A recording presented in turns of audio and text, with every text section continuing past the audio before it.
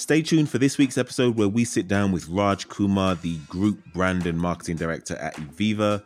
If you want to know about how to be a custodian of one of Britain's most iconic brands, this podcast is for you. It starts with our vision and our strategy. Everybody needs to understand Aviva's vision and our strategy. That's the starting point. What are we going to do?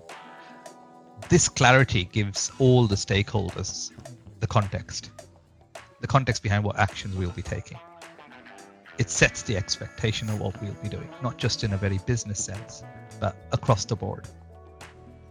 Each brand, as it builds up, has a reputation, not just in the marketing sense of what our customers think of our brand, but broadly, what do people who are not our customers also think about Aviva? How your company is perceived, how your brand is perceived.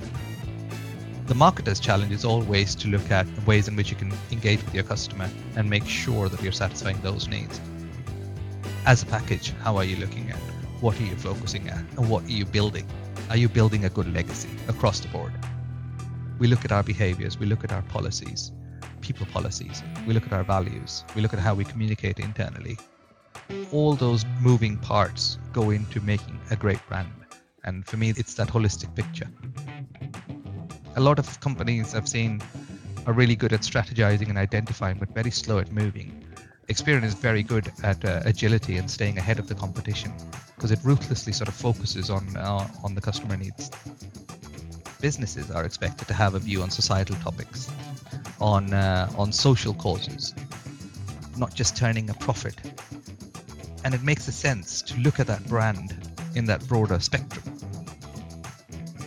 For us, if we're talking about it, then we're not doing something right because it's the actions that will define whether your purpose is being held up or not. When you're truly under pressure that you realize whether the values and the purpose that a company has are worth anything. Go out of your comfort zone, stretch yourself because it will help you in the long run. Subscribe wherever you get your podcasts.